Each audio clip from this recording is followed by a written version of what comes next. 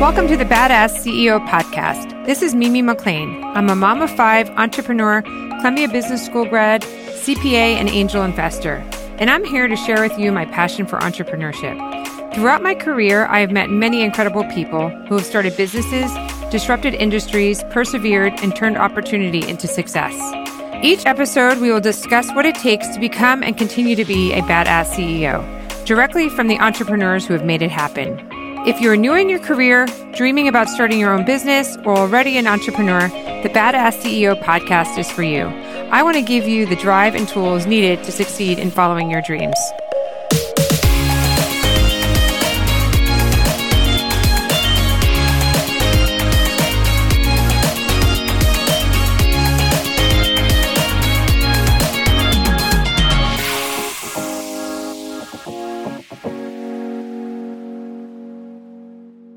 Hi, welcome back to the Badass CEO. This is your host, Mimi McLean, and today I have on Alison Cayne, and she is the founder and CEO of Haven's Kitchen.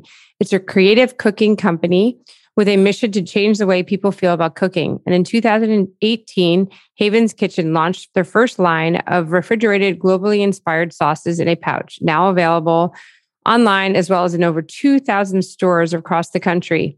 Alison is the author of Haven's Kitchen Cooking School, Artisan 2017, and has contributed to the publications such as the New York Post, Forbes, Cherry Bomb. She's an adjunct professor at food studies at NYU, a guest lecturer at ICE, and a featured speaker at the TEDx Manhattan. Thank you for tuning in today. Please subscribe so that way you get notifications on our next podcast, which come out every Thursday. In addition, hop on over to thebadassceo.com to sign up for our newsletter so that you'll be also notified of our weekly blogs and weekly podcasts.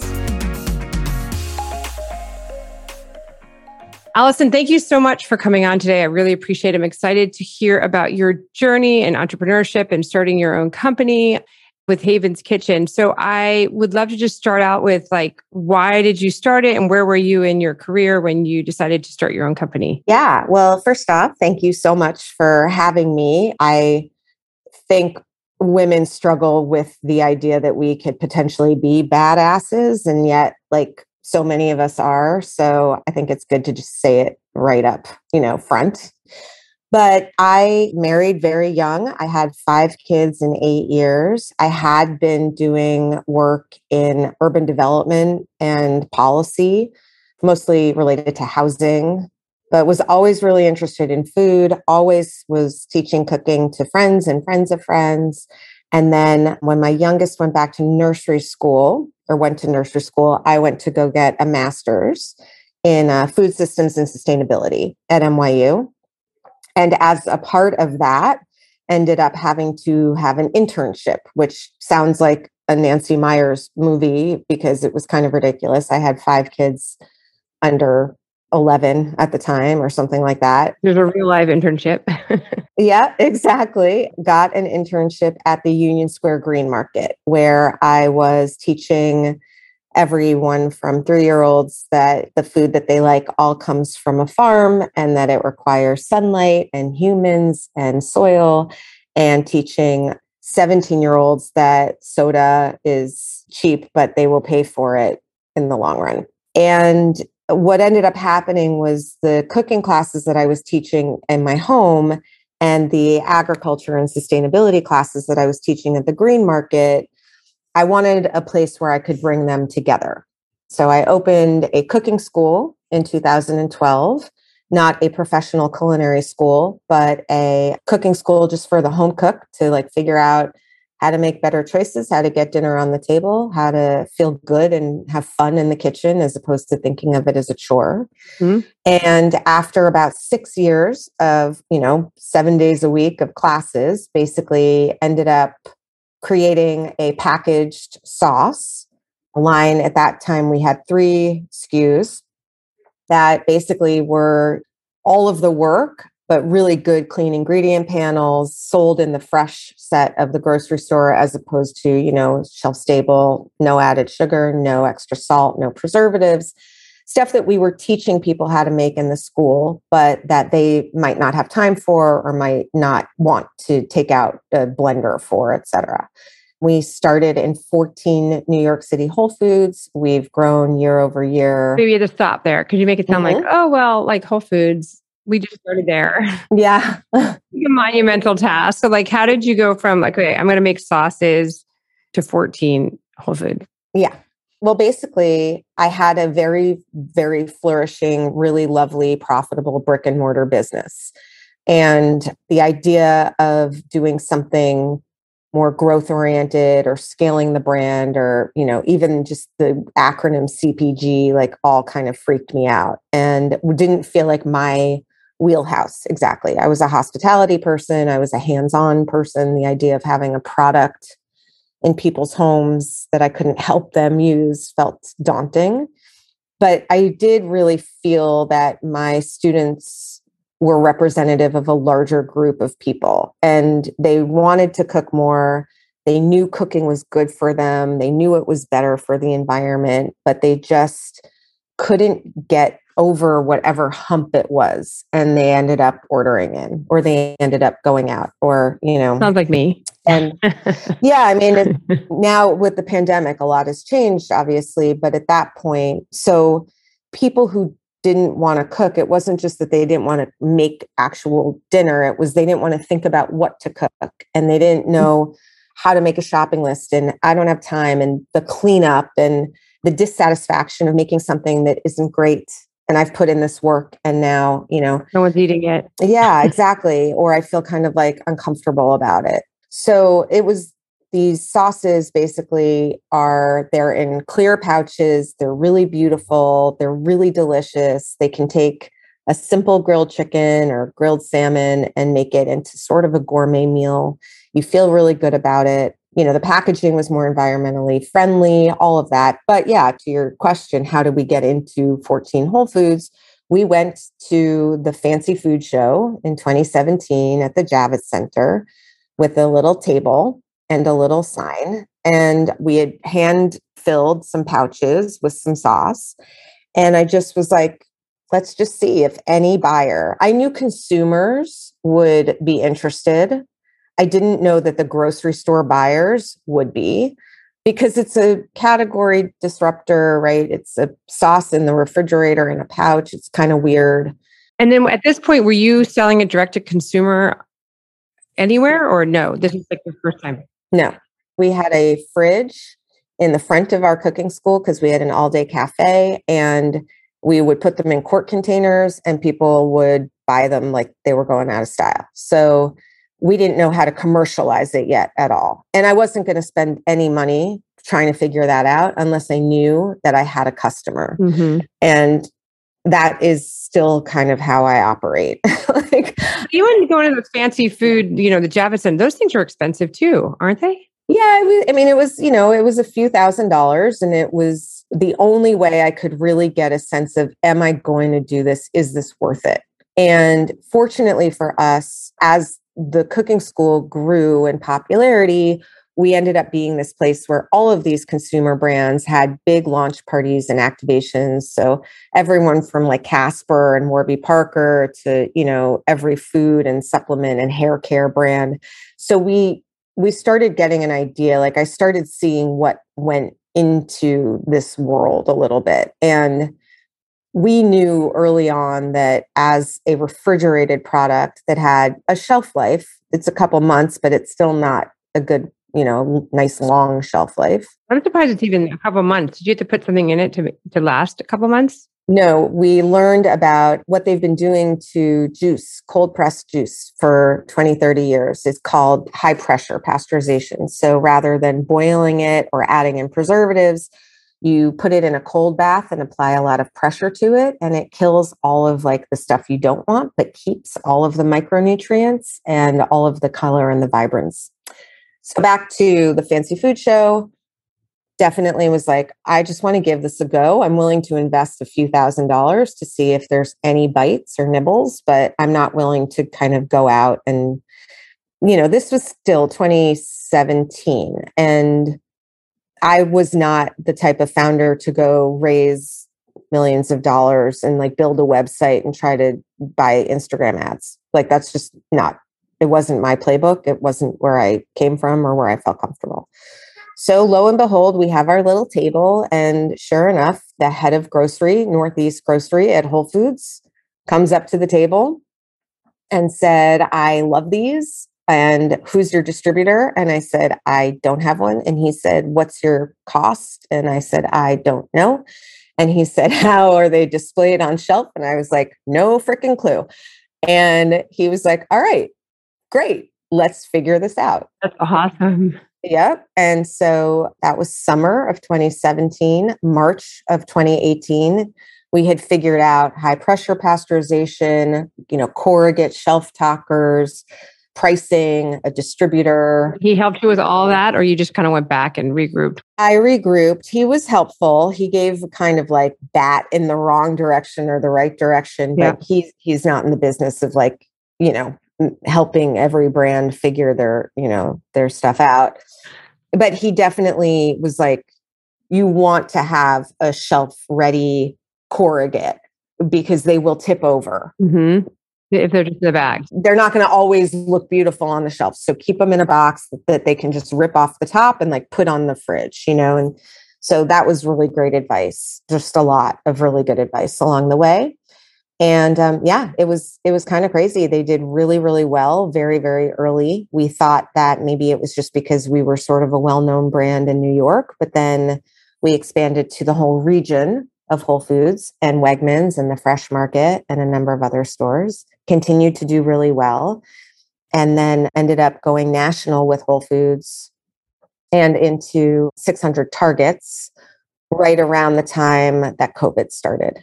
So we had some tailwinds because people were cooking more, some headwinds because we couldn't do any sampling, and somehow or another, survived and grew and flourished. Yep. It's growing and flourishing. Yeah. That's great. Now, looking back, is there any lessons that you look at and you're like, ooh, I wish I had known this from day one? Oh, yeah. Is there a major one or several? I mean, I would say that if you don't mind, I'll start with sort of the making of and then go through the marketing of, because I always picture it like moving from the left to the right on the org chart a little bit. Number one is margin. I think every founder, they have to have a very deep belief and optimism about their product. And that's great. And you need it. And also there are realities, right? So the reality really is if you don't see a path to at least a 40% gross margin, and that doesn't come from when we get really big, all of our ingredients will be so much less expensive as we're seeing now. That is not the case necessarily with scale. You really have to know that early on. You will not be a happy camper if you have a, gross margin of 20%. And no matter how well you do, you continually have to raise money and dilute yourself and just continually be fundraising. So we very early on partnered with a co-packer who had the HPP technology. They invested in the business.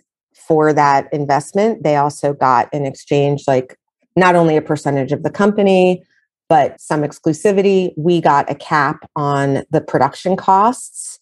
And very quickly, we moved into a really, really strong gross margin. So number one. Number two, transportation and distribution.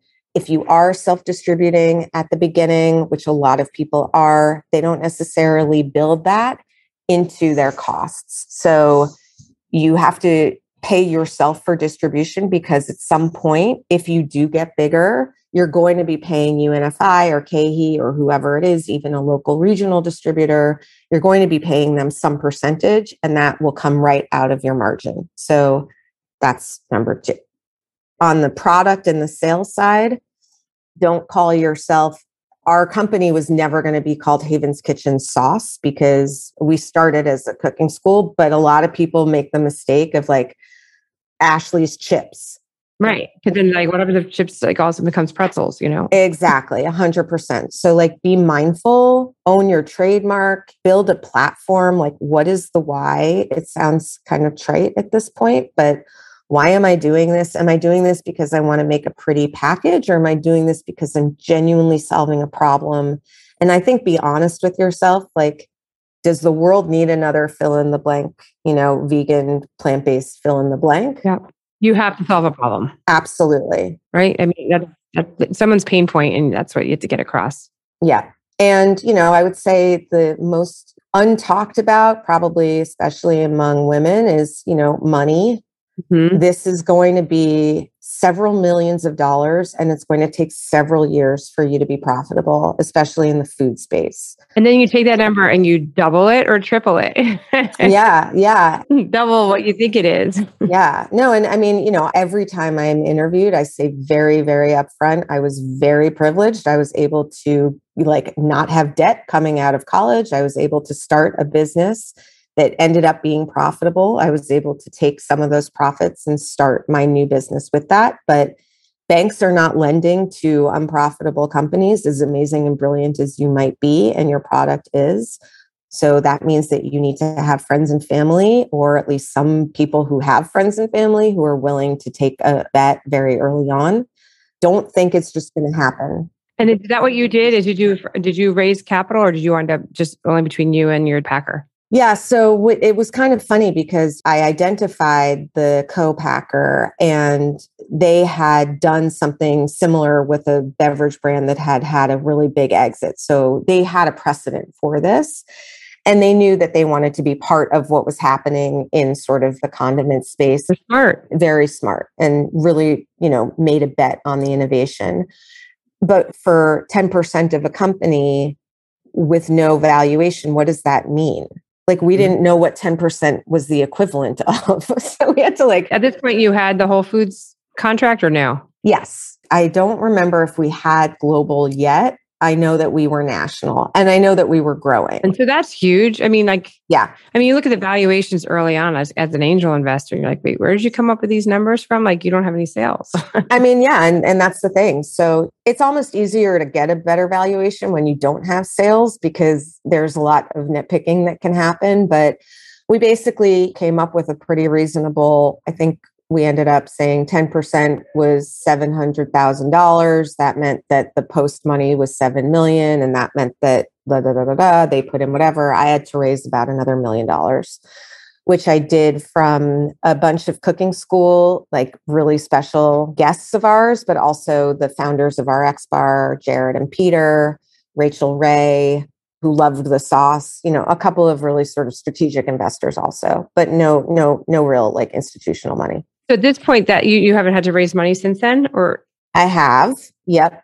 I did a priced round again last year. It's sort of my first fund, but they don't really operate that way. They're just wonderful people. You always need a little more than you think you need. And the inventory costs so much money. So as you grow, right, the supplies while it's sitting wherever it's coming from, you're paying for it. Yeah. And I think also, companies like mine that want to scale relatively quickly and make ourselves all gussied up for a strategic in, 5 to 10 years, we have to spend more on marketing than if we were just planning on being a really strong, profitable company that was going to stay in the family forever. You kind of have to decide early on, what are you going to be when you grow up, and build it again, sort of outcome based is the way that I think about it. Yep. So I have a website and a marketing percentage that is higher than what it normally would be, because as we all know, there's buzz, there's FOMO, there's looking like a big kid on the playing field. There's all sorts of stuff. Mm-hmm. And that marketing money is not coming from the sales of your product. So it's either coming from debt or equity. And some people do it with debt, but it's not always as easy. And it's hard to find people to do it for equity. I mean, the thing is, at the end of the day, you're going to have to raise money, period. And either you're doing it at a very high interest rate with a somewhat predatory lender, because those are the lenders that take chances on companies this size, or you're doing it with very thoughtful people who can bring value beyond the check, which is the ideal. Yep. So you try to have someone who understands legal and someone who understands ops and someone who has connectivity to grocers and someone who understands digital marketing. Like you try to build a cap table where the money's coming in, but also these are mentors and advisors and sort of your best assets for the company. Now, you bring up a really good point about marketing. I think a lot of people are naive when they launch a company or build a website or a product that like, okay, I just flip the switch and everyone comes running. And I would love for you to give what you've learned, lessons learned either from your brick and mortar store or from your current company, where what have you done as far as marketing? Has it been digitally? Is it like influencers or is it, how do you get the word out there without being, I mean, it's so expensive, right? If you go down the route of like Google ads or Facebook ads, I mean, you could be bankrupt in 2 minutes and not have any sales. So, yeah. I mean, I think, again, it goes back to outcome based, right? Like with marketing, there's the top of the funnel. There is just like awareness building that has very little traceability or trackability, more so for us because we're a wholesale brand, right? We sell at grocery stores. So we could cover the country in Instagram ads and have absolutely zero idea if those are translating to actual sales. So I think there was a moment in time, several years, where digitally native companies, the arbitrage was fairly straightforward. They're like, cost of acquisition to LTV ratio was really good because they could get enough people buying just from covering the planet with Instagram ads. That time has passed. It's no longer the case. A whole series of things happened, iOS, et cetera, security, like privacy laws. So that has been a bit of a reckoning for those companies. We were never in that boat because it was never the way that we got product into people's hands. And it was also very unclear to us if it would actually work. So what we did early on was very Luddite retail centric. We did a ton of demos, just a ton of human beings in grocery stores with squeezy sauces. Hey, what are you making for dinner tonight? Did you know that this sauce would go really well on your steak? Oh, I see you have salmon. Do you want to try our gingery miso? Because maybe it'll go great on your salmon. So all of that was really great and worked really well until COVID. And then all of a sudden there is no in-store, right? And so now the challenge is, okay, Instacart was a great opportunity for us. People are on this platform and they're looking to make dinner. So we are definitely like buying those keywords and making those banner ads. Like if you are making chicken and there is a banner ad for our tahini sauce that goes great on chicken, that is a really good way to meet a consumer when they are sort of at that like bottom of the funnel area. Like they are shopping, they are looking for dinner. Where can I put myself in front of them so that I'm more likely to get them? And then in my business, the most important piece is the repeat, right? You can put coupons on things, you can give away free everything till the cows come home. But if someone doesn't buy it again, then you have no business, to your point. So what we've learned about marketing is that every channel has an outcome, right? We have 200,000 followers on Pinterest. We are not converting to sales on Pinterest. We don't think of it as the sales converter. We think of it as there are people out there, they're seeing our pouches, they're seeing that we bring value beyond the product, that we're helping them cook, that we're making them feel like this is fun and easy. And if they happen to see our sauce at the market, they'll be like, oh, I recognize that. I think I'm going to try that. And every channel has a different function and a different demographic and a different way that you speak to them. And all of that costs money and time. And kind of piggybacking off of this too, is like how, it's probably a very competitive industry. So how do you stand out with your competitors? Well, it's interesting because we almost have the opposite problem. We don't really have competition. We are such a weirdly unique product on the shelf that like, it's a totally different problem to have. It's kind of like hummus in 2009. Like consumers had no idea what this tub of brown stuff was. It's the healthier version of like the hamburger helper that we grew up with in the 70s. 100%. Exactly. No, that's exactly what it is. And the thing is that people are like, why is it in a pouch? Why is it fresh? What is chimichurri?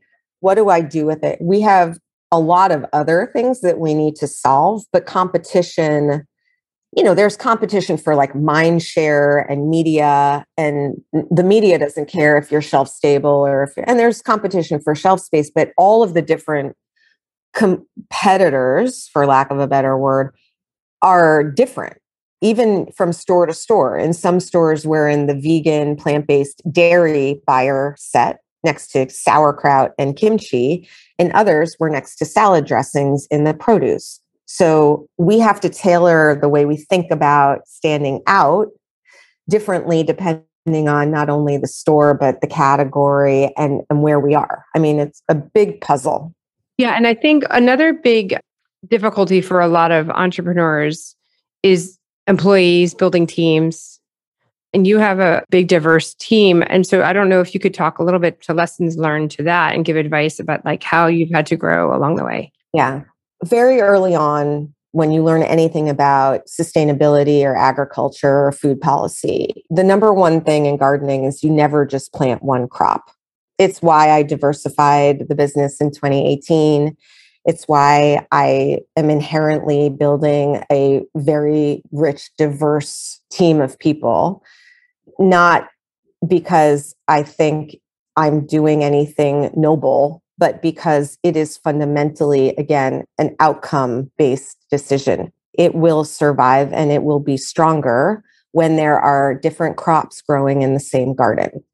The Irish potato famine happened because there was one crop of potatoes and there was a blight, and that was the end of that, right? You've seen it all across history. You don't plant one type of seed. So that means that you bring people from different backgrounds, different ethnicities, different skill set, different genders, different identifications, different everything. And the more diverse and the bigger the garden, the more butterflies, the more bees, the more pollen, the more, everything, the more there's just this rich, incredible, loamy soil that happens. And you want a garden, right? You want a business that can handle a blight and a storm and a pandemic. And you want opinions from people that don't look or sound or feel like you do, because you've already got your opinion. You don't need everyone to just repeat the same thing that you are, right? Right. Today's my 50th birthday. Oh, happy birthday. Thank you for sharing it with me. Yeah, no, thanks for having me. It felt appropriate. And I am not necessarily the target demographic for my own product, right? And so I'm a New Yorker. I'm an avid home cook. I don't have kids, to feed right now because they're all, at college. So it would be really silly for me to hire a bunch of people that are my age, right? It's exactly the same with hiring for anything. You want wild and growing, Yeah, to be different. I mean, it is amazing how even the different generations just think so differently, right? Like it's obvious, but even their work ethic or, hiring or what they prioritize and, as they're coming out of college. And yeah, you're right. You're very accurate for saying that. I think that has actually too. I mean, I grew up, my first job, I had a job, but I also was expected to babysit my boss's kids whenever she asked. And I got people food whenever they needed it, even though I had an office and technically I was the manager. And I didn't ask questions because I was just so freaking happy to be there. But no one gave me context. No one gave me the why behind what I was asked to do. You did it. I just did it. And arguably, I think I did it pretty well, but could I have done it a lot better if I knew the impact that my particular task at hand was going to have on not only that week, but the larger business, and taking the time to explain to, the younger people on the team who really care and want to know, how is my work making an impact? Yeah. What am I doing this for? There is a resistance, I think, among some older founders or, older bosses. They're just do it. Yeah, because that's what I did, right? Exactly. I had to da-da-da-da-da. But for me, it's just much more actually, it's really good for me to think through, is this something that I want you to spend your time and energy on? And if so, here's why. And here's what I think the impact is going to be. And there have been times where like going through that process just for myself before I hand something off to someone has shifted the direction, of what I've asked them to do. So I think net, I'm thrilled to work with, younger people who aren't going to just do whatever is in front of them because they've just decided that that's not how they want to live their lives, Especially now, right? It's like it's an employee's market. It's so hard to find good workers. So last question, what advice do you have for young entrepreneurs or other fellow CEOs? Any other last minute tips or inspiration? I mean, I think it kind of goes back to, when you said what makes you different. We are, as far as I know, the only sauce company that has a QR code on the back of our pouch that takes you to 500 recipes, 150 videos, not only just teaching you what to do with our product, but teaching you how to hold a knife, teaching you how to keep your fridge well stocked, teaching you how to select cookware. Again, it goes back to the North Star. Why are you doing this? And I think the first question, young or old or anybody starting a company, especially in food, especially now, it's never been easier to design a package, find a co-packer, and get some sales online. Never. And if that's what you want to do, that will be easy for the most part. You can buy those sales. People have been buying sales forever, right? The question then becomes, but what's the problem that you're solving? Who are you solving it for? And your answer can't be everyone because that isn't real, right?